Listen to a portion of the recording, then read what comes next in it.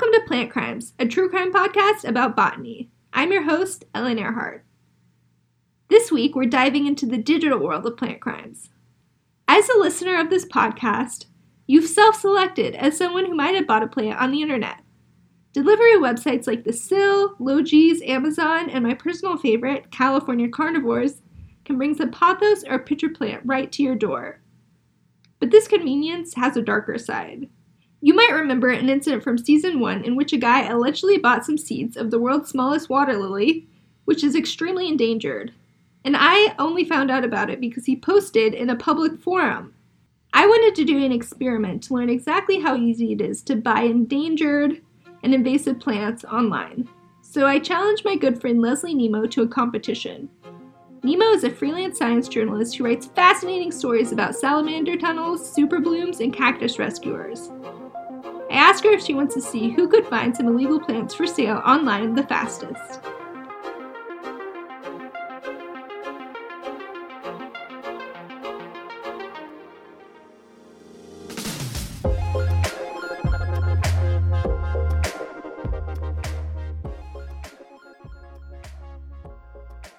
Cool. Okay, we're recording now. So, rules of engagement. I kind of tried not to do any research about what species of plants to look for. I have a huge unfair advantage here because I make this podcast and learned about the Convention on International Trade in Endangered Species appendices. If you remember, Appendix 1 is the most endangered, Appendix 3 is less scarce. Feel free to pursue any species you want. Any species. So, anything on the CITES list. Okay, anything on the CITES list, and then I go from there and just see if I can find one. Yeah. Sweet. And you don't have to go on the dark web or anything. I knew this from Anita Livornia, who I interviewed before my competition with Nemo, which is probably another unfair advantage now that I think about it. She's an associate professor in criminology at the University of Southampton, and she's done research specifically on internet-facilitated wildlife trafficking. In other words, plant crimes. She says that since the plant sellers are trying to reach as many people as possible, and because the penalties for selling illegal plants are pretty mild, they don't really have any qualms about posting their wares on, say, Amazon. You don't have to go anywhere sneaky to find these. Some of the places you found were Amazon, right? And Alibaba. Very straightforward. Yes. Well, at the beginning of the project, we were wondering whether we had to, and we're discussing this with some of our project partners from law enforcement, whether we should actually start and look into the deep web, etc. But really, that was nothing interesting there. It's really about looking for customers as much as they can from the seller point of view, and you can quite easily find illegal plants or illegal plant derivatives on very common and generalistic online markets like eBay, Amazon, or specialized groups, even some nurseries websites. So it's extremely common. It's a type of activity that is very poorly monitored. Of course, it's not priority for law enforcement. It's a very low risk, high gain type of activity for people trafficking illegally in this type of products. I emailed Amazon, Etsy, and eBay to check on their policies around these issues. Amazon and Etsy didn't respond to me, but the eBay representative was helpful and informative. She wrote that eBay works closely with regulators like the USDA in the US and the Department of Agriculture, Water, and the Environment in Australia, along with international orgs like the International Plant Protection Convention Secretariat, in order to identify and remove prohibited items and build filters to prevent listings in jurisdictions where the item may be prohibited. According to eBay's publicly available plant and seed policy, all endangered plants and noxious weeds, which is a plant that's damaging to agriculture or horticulture, are illegal. But even if a tech company is trying to do the right thing, it's not easy to track down all the illegal plant transactions that are going on out there, says Livornia. Yeah, and do tech companies try anything to try to limit these sales? It seems like that should be on them. Is that the case? I mean, formally, yes. Unfortunately, what they are doing so far is not always that successful. So many of these companies, of course, they have some policies according to which you cannot sell things that are illegal to be sold, of course, and some of them have also some specific policies that go a little bit more in detail against wildlife trafficking. The fact is that illegal plant trades sometimes is not recognized, if you want, as wildlife trafficking, because everyone is thinking about rhino horn or their poster animals and this type of things. So a lot of these things go undetected. And the other thing is that the usual problem of illegal trades online, it's very difficult to monitor something so vast as cyberspace, and so a lot of these things just go undetected. That's why we tried as part of this project to develop something to facilitate automatic recognition of this illegal trade. And a lot of the success for online monitoring comes generally by other participants. This market sometimes can signal if something is illegal, is recognized while they are browsing online, etc. The fact is that, again, this type of activities very often are not recognized as serious. Therefore, there is not much follow-up sometimes. Which is why Nemo and I were eventually able to achieve our goals and find some illegal plants online. Ready, set, go. Okay.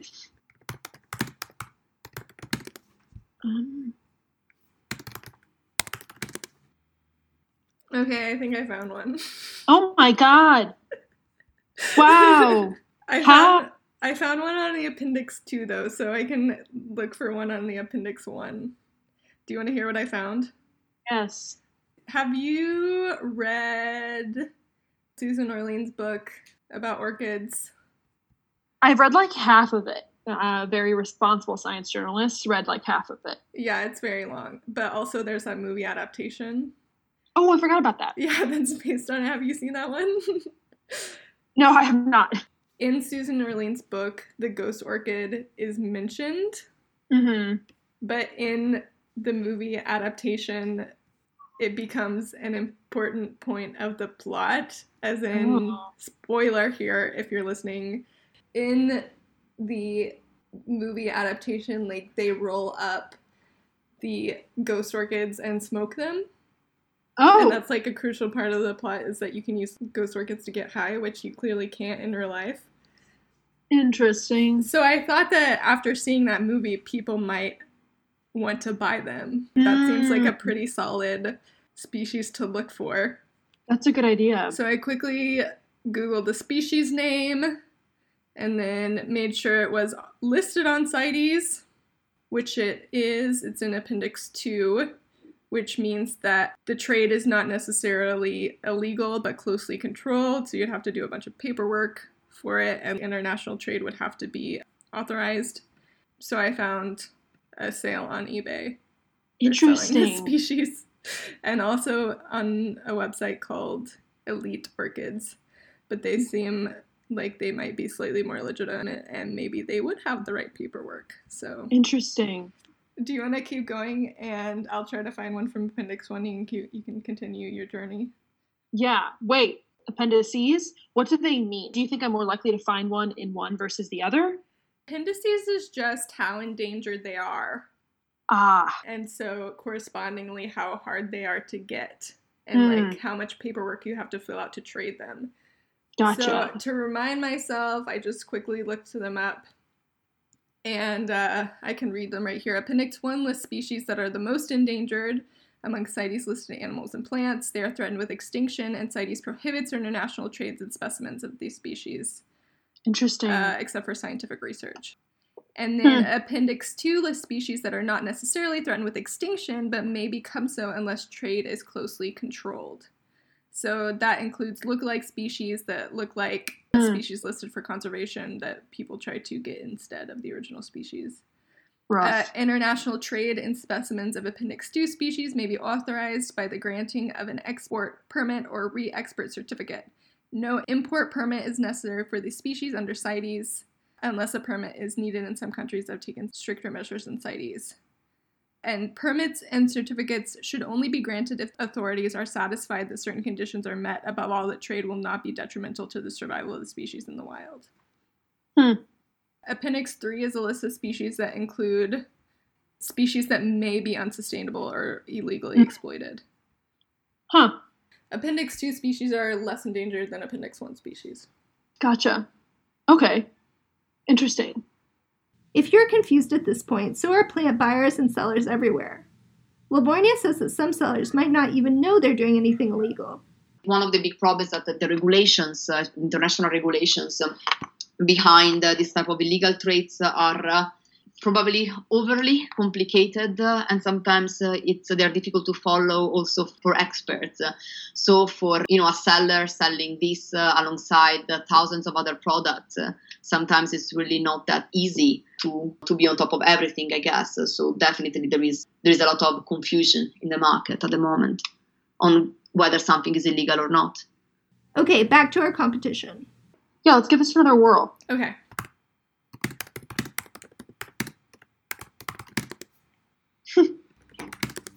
Okay, I found another one, but it's out of stock. I think it's pretty close. I know from making the podcast that there's a lot of drama around cycads. For more context here, cycads look kind of like ferns or palms. They are known as living fossils, like horseshoe crabs, because they haven't changed much for 135 million years. And some of them can live to be up to 1,000 years old. So these are pretty special plants. And so I just looked on Wikipedia and looked at the list of species provided by CITES Appendix 1 and looked for the cycads. Their species name is Cycas, and then Googled for sale. Wow. And this person is shipping them outside of the place where they live. Is that one of like the restrictions? Yeah, I'm pretty sure that would be illegal to export it outside the country where you live. Like these other one with the ghost orchids for Appendix 2, if you had the right paperwork, this person who has an orchid website particularly, they might know enough to have the right paperwork to ship it. But I'm pretty sure this other person I found on eBay would not. Is eBay like a hot spot for this? Livornia didn't want to single out any one company because most of the major tech platforms are doing a pretty bad job at this right now. I encountered some participants to these studies that were actually reporting that they reported some activities as potentially illegal to some well-known platforms, but no action was taken. Wow, can they say those platforms specifically? No, better. I shouldn't probably mention that also because, of course, everything has been kind of anonymized, etc. But definitely there is a huge problem of awareness raising there, both for consumers, but also for tech companies, but also, warehouse houses. They just don't know, they don't think of plants or plant derivatives as something that can be legally traded, something that can be harmful for the environment, of course, but also for the health. There can be phytosanitary risks, for instance. So definitely awareness raising is the first step to counter these types of illegal trades. There's just not enough law enforcement with botanical knowledge to be effective here. This puts a lot on, we trust you to do it right, which is like, okay. I mean, people won't, and they know that you don't know, and they know that you're relying on their knowledge. Yeah, that's what's come up a lot in my reporting. There's the idea that these environmental officers are equipped to handle this sort of thing, but they don't get very much training. They're not botanists. They can't tell at the airport what kind of plant something is, you know? And so they have relationships with the USDA and people like that, but you're right, it's just impossible to regulate it all because so many things are shipped. Yeah. And like the depth of knowledge you'd have to have, like was every airport going to hire like a botanist? Yeah. And also the fines for selling illegal plants are not high. And so a lot of the times vendors count them as just the cost of doing business. Side note, most of the fines for these violations range from $500 to a couple $1,000s. Yeah. And so they still make plenty of profit even if they're caught on a regular basis. So you talked a lot about the difficulties and challenges in wildlife officers trying to monitor all of the entire internet looking for these online trades, not really having that much leverage in terms of fines. The fines are not high enough to be a real deterrent here. And also there's just not that many of them, as you mentioned in your paper. So do you want to talk about any more challenges in terms of finding wildlife officers who can monitor this stuff? Trades in endangered species are not a top law enforcement priority, despite the fact that they are very relevant and important from many aspects. So definitely there is a problem of lack of human resources sometimes. So the whole point is how to make the monitoring and the scarce human resources that we have as effective as we can. So some of the things that we were highlighting in our work is the use of some automatic system to recognize illegal trades that, of course, can not solve the problem. This type of artificial intelligence tools are never perfect, but definitely can relieve a little bit the human resources, helping them to focus on online places that are more relevant in specific points in time. And the other thing that we were stressing a lot in our work is the need to improve the training, if you want, of people that are actually dealing with this type of trades. So the training that nowadays is given is quite limited, a few days or a few weeks of training. However, this is a very specialized type of enforcement. Think about a different type of illegal wildlife trade. I don't know, you are trying to smuggle a tiger, okay? Even if you are not a tiger expert, you can distinguish a tiger from a cat, right? Plants is much more difficult because, for instance, I'm a criminologist, I'm not a plant expert. We had the conservation scientist and plant ecologist in the project with us for those aspects. If I see a cactus, I might see, okay, this is a cactus, but I may not be able to, just from a first sight, to see whether this is something endangered or not, whether this is a cited listed species or not. So in order to have the type of understanding, you need a lot of specialized training. This is something that takes a lot of time. So what we were suggesting is actually to have a more sort of mentorship process alongside the formal training. And also definitely we were suggesting the possibility for law enforcement bodies to be able to interact with experts, for instance, in plant ecology or biology, as a way to facilitate the visual identification of specific pieces. So, for instance, each port of entry, so airports or ports, should have constant access to maybe a small team of professional experts, such as, again, biologists or plant ecologists within geographical reach to be able to support properly law enforcement. Hopefully the competition that Nemo and I did will someday be a lot more difficult. Do you want to keep looking? Let's do one more. Let's give this one more go.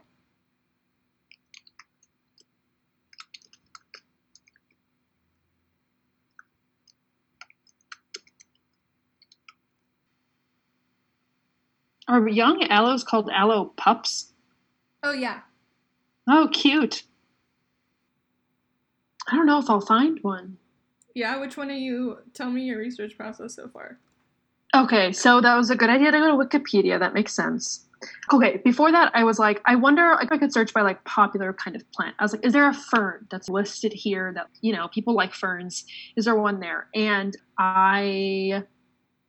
because I wasn't using the Wikipedia, and I was like, okay, are there CITES ferns that are listed? And I was very confused. I did not get a good answer in terms of, okay, what are my options here? So then I was going through the aloe options, and then I ended up on Etsy for ones that were not, there were pups available, but they weren't specifying the species. They were just listed as aloe pups.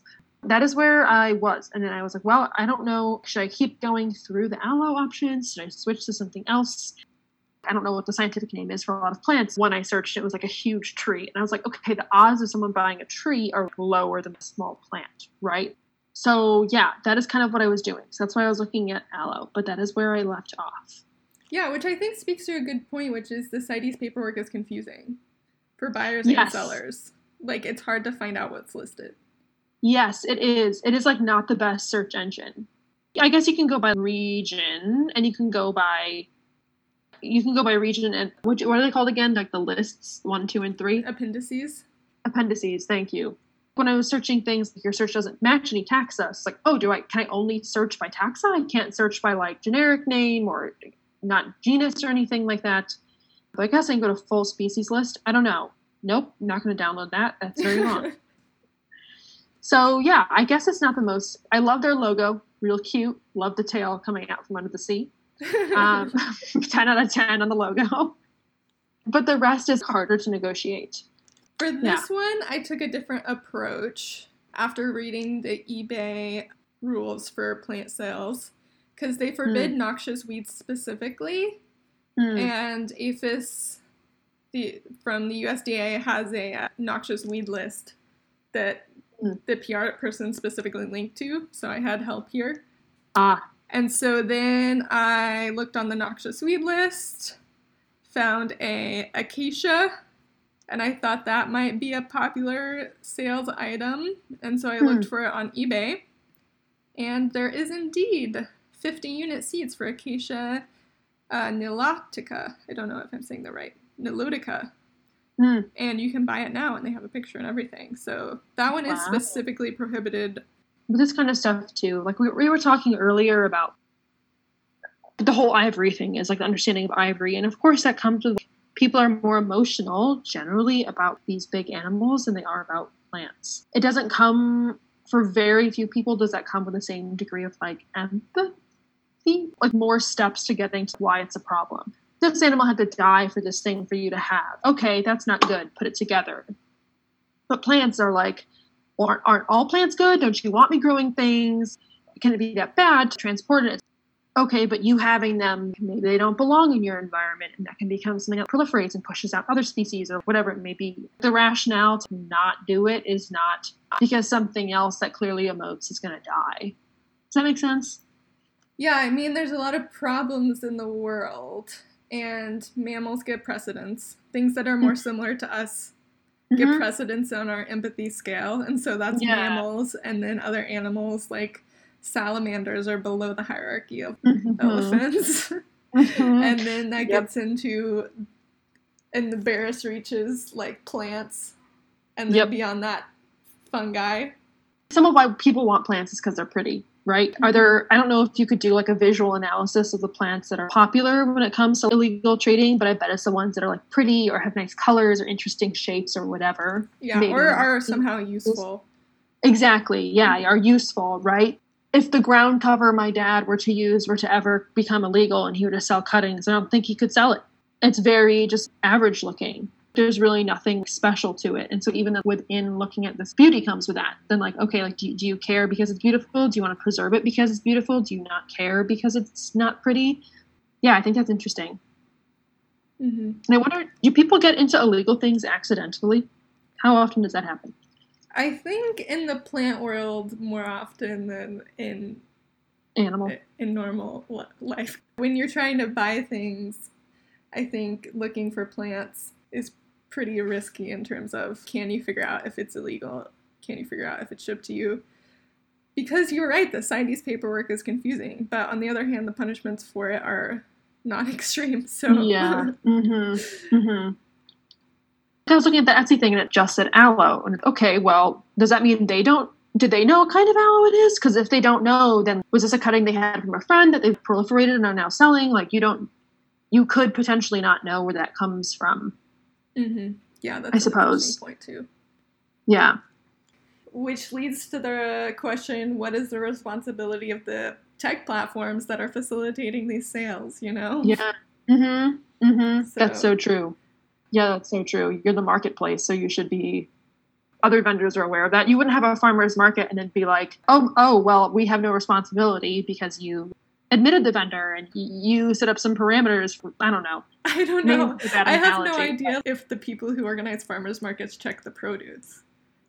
Yeah, I don't know. That's a really interesting question, though. Yeah. It gets to a bigger question of what is the responsibility of these tech platforms that are running our lives right now. They'll probably be good for the botany career, I suppose, if these places like actually hired botanists. Yes, True. You know? Yeah. Yeah. Yeah. Botanical Can you imagine? consultants. Yes. Amazon put like a ton of money into like Amazon spheres or whatever, which are probably empty right now. I love the Amazon spheres, yes. Has Tech ever paid a botanist before? Like, that was probably one of the first times, you know? Yeah. Well, I mean, eBay has a relationship with the USDA, according to the PR person. But that's also the degree you talk about, like, responsibility of that is like, okay, well, you're using the USDA and making a lot more work for the USDA. Like, that's great that you have a relationship with them, but they now have so much more on their plate because of you, because you made these transactions so easy and so fast and so accessible to everyone. I don't know how you're supporting that public resource that you're tapping into, but you've made a lot more work for them. So I hope you could help them with it. Anyways, I suppose now is the time for, can you imagine a botanist employed by like Google or Etsy? It should happen. It should be a thing. Yeah, for sure. It should be a thing. Since there's limitations on the human resources governments can devote to this problem, Livornia is trying to figure out ways to disrupt the market with the minimum of manpower. And so you have several other public policy recommendations around not just trying to get law enforcement who can meet these challenges, but also ideas like limonizing the market. Do you want to talk a little bit about that? Yeah, I think that especially because of the lack of resources and the nature of these illegal markets, it's important to move a little bit beyond the criminalization or focus on the law enforcement side of things and be a little bit creative. In the paper, we were discussing about lemonization of the market, which is, it's really about disrupting the mechanism of trust between buyers and sellers in the online market for endangered species so that it becomes a little bit more difficult and possibly a little bit less profitable for sellers to be active in this type of market. Then again, yes, law enforcement efforts and making this more efficient is definitely important. However, this issue really cannot be solved, in my view, without a lot of effort in raising awareness of illegal plant trade as a form of wildlife trade, which is too often still limited to iconic animal species in popular understanding. There is definitely the need to develop better policies of e-commerce, and here it's pivotal to raise awareness both with e-commerce companies. There is definitely the need to engage more with plant trading communities to raise awareness among also specialized plant traders and buyers. And finally, I think it's very important to stress some legislative considerations. As mentioned before, the current regulatory framework at the international level is still very complicated, possibly burdensome, and relatively difficult to comply with it, especially if you are not specializing in those type of trades. And without a little bit of simplification, it can be difficult to move beyond this problem.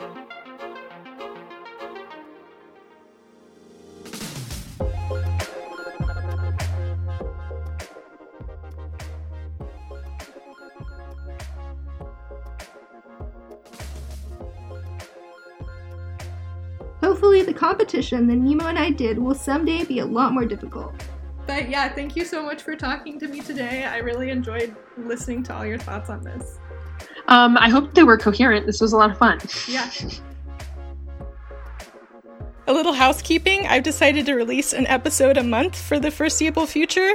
Thank you to Leslie Nemo for your participation, and Leslie, Larissa Zimberoff, and Zara Stone for being the first listeners.